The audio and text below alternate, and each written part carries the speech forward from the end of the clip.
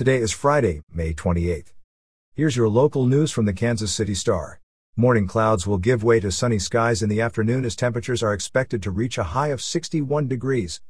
Evening temperatures will dip into the mid-40s. Here's today's top story. First Lady Jill Biden encouraged college students to get vaccinated during a trip to Kansas City on Thursday, where she praised incentives offered by a local community college to get shots into arms while casting doubt on the idea of mandating vaccinations to enroll.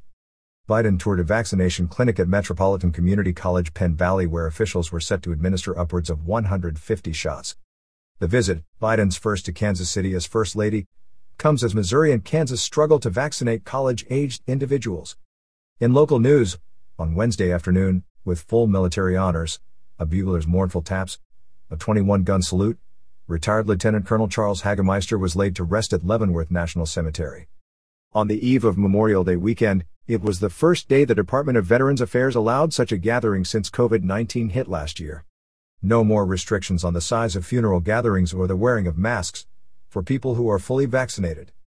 And the occasion also marked the first Medal of Honor recipient to be buried among the cemetery's nearly 40,000 graves in more than 100 years. In crime news, as he faces a criminal charge related to an alleged drunk driving crash that left a 5-year-old girl with a traumatic brain injury, ex-Chiefs assistant coach Britt Reid is seeking restoration of his driving privileges to be heard in Jackson County Circuit Court. Reid, 36, made his first appearance before a judge Thursday afternoon via teleconference alongside his lawyer, J.R. Hobbs, who spoke on Reid's behalf.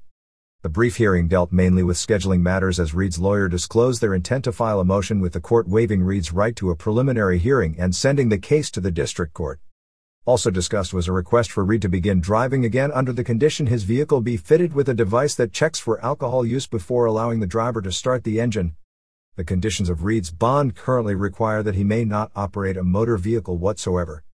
And finally, in sports news, Chiefs quarterback Patrick Mahomes wasn't present on Thursday for the third day of organized team activities. But his absence from the voluntary OTAs at the Chiefs training facility in Kansas City wasn't related to his recuperating toe. Instead, the star quarterback was hosting a charity golf tournament.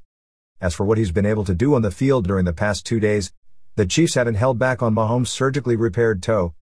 Chiefs coach Andy Reid said, quote, "He's been full go." You're listening to stories from the Kansas City Star. Find us at kansascity.com to read more about these stories and others.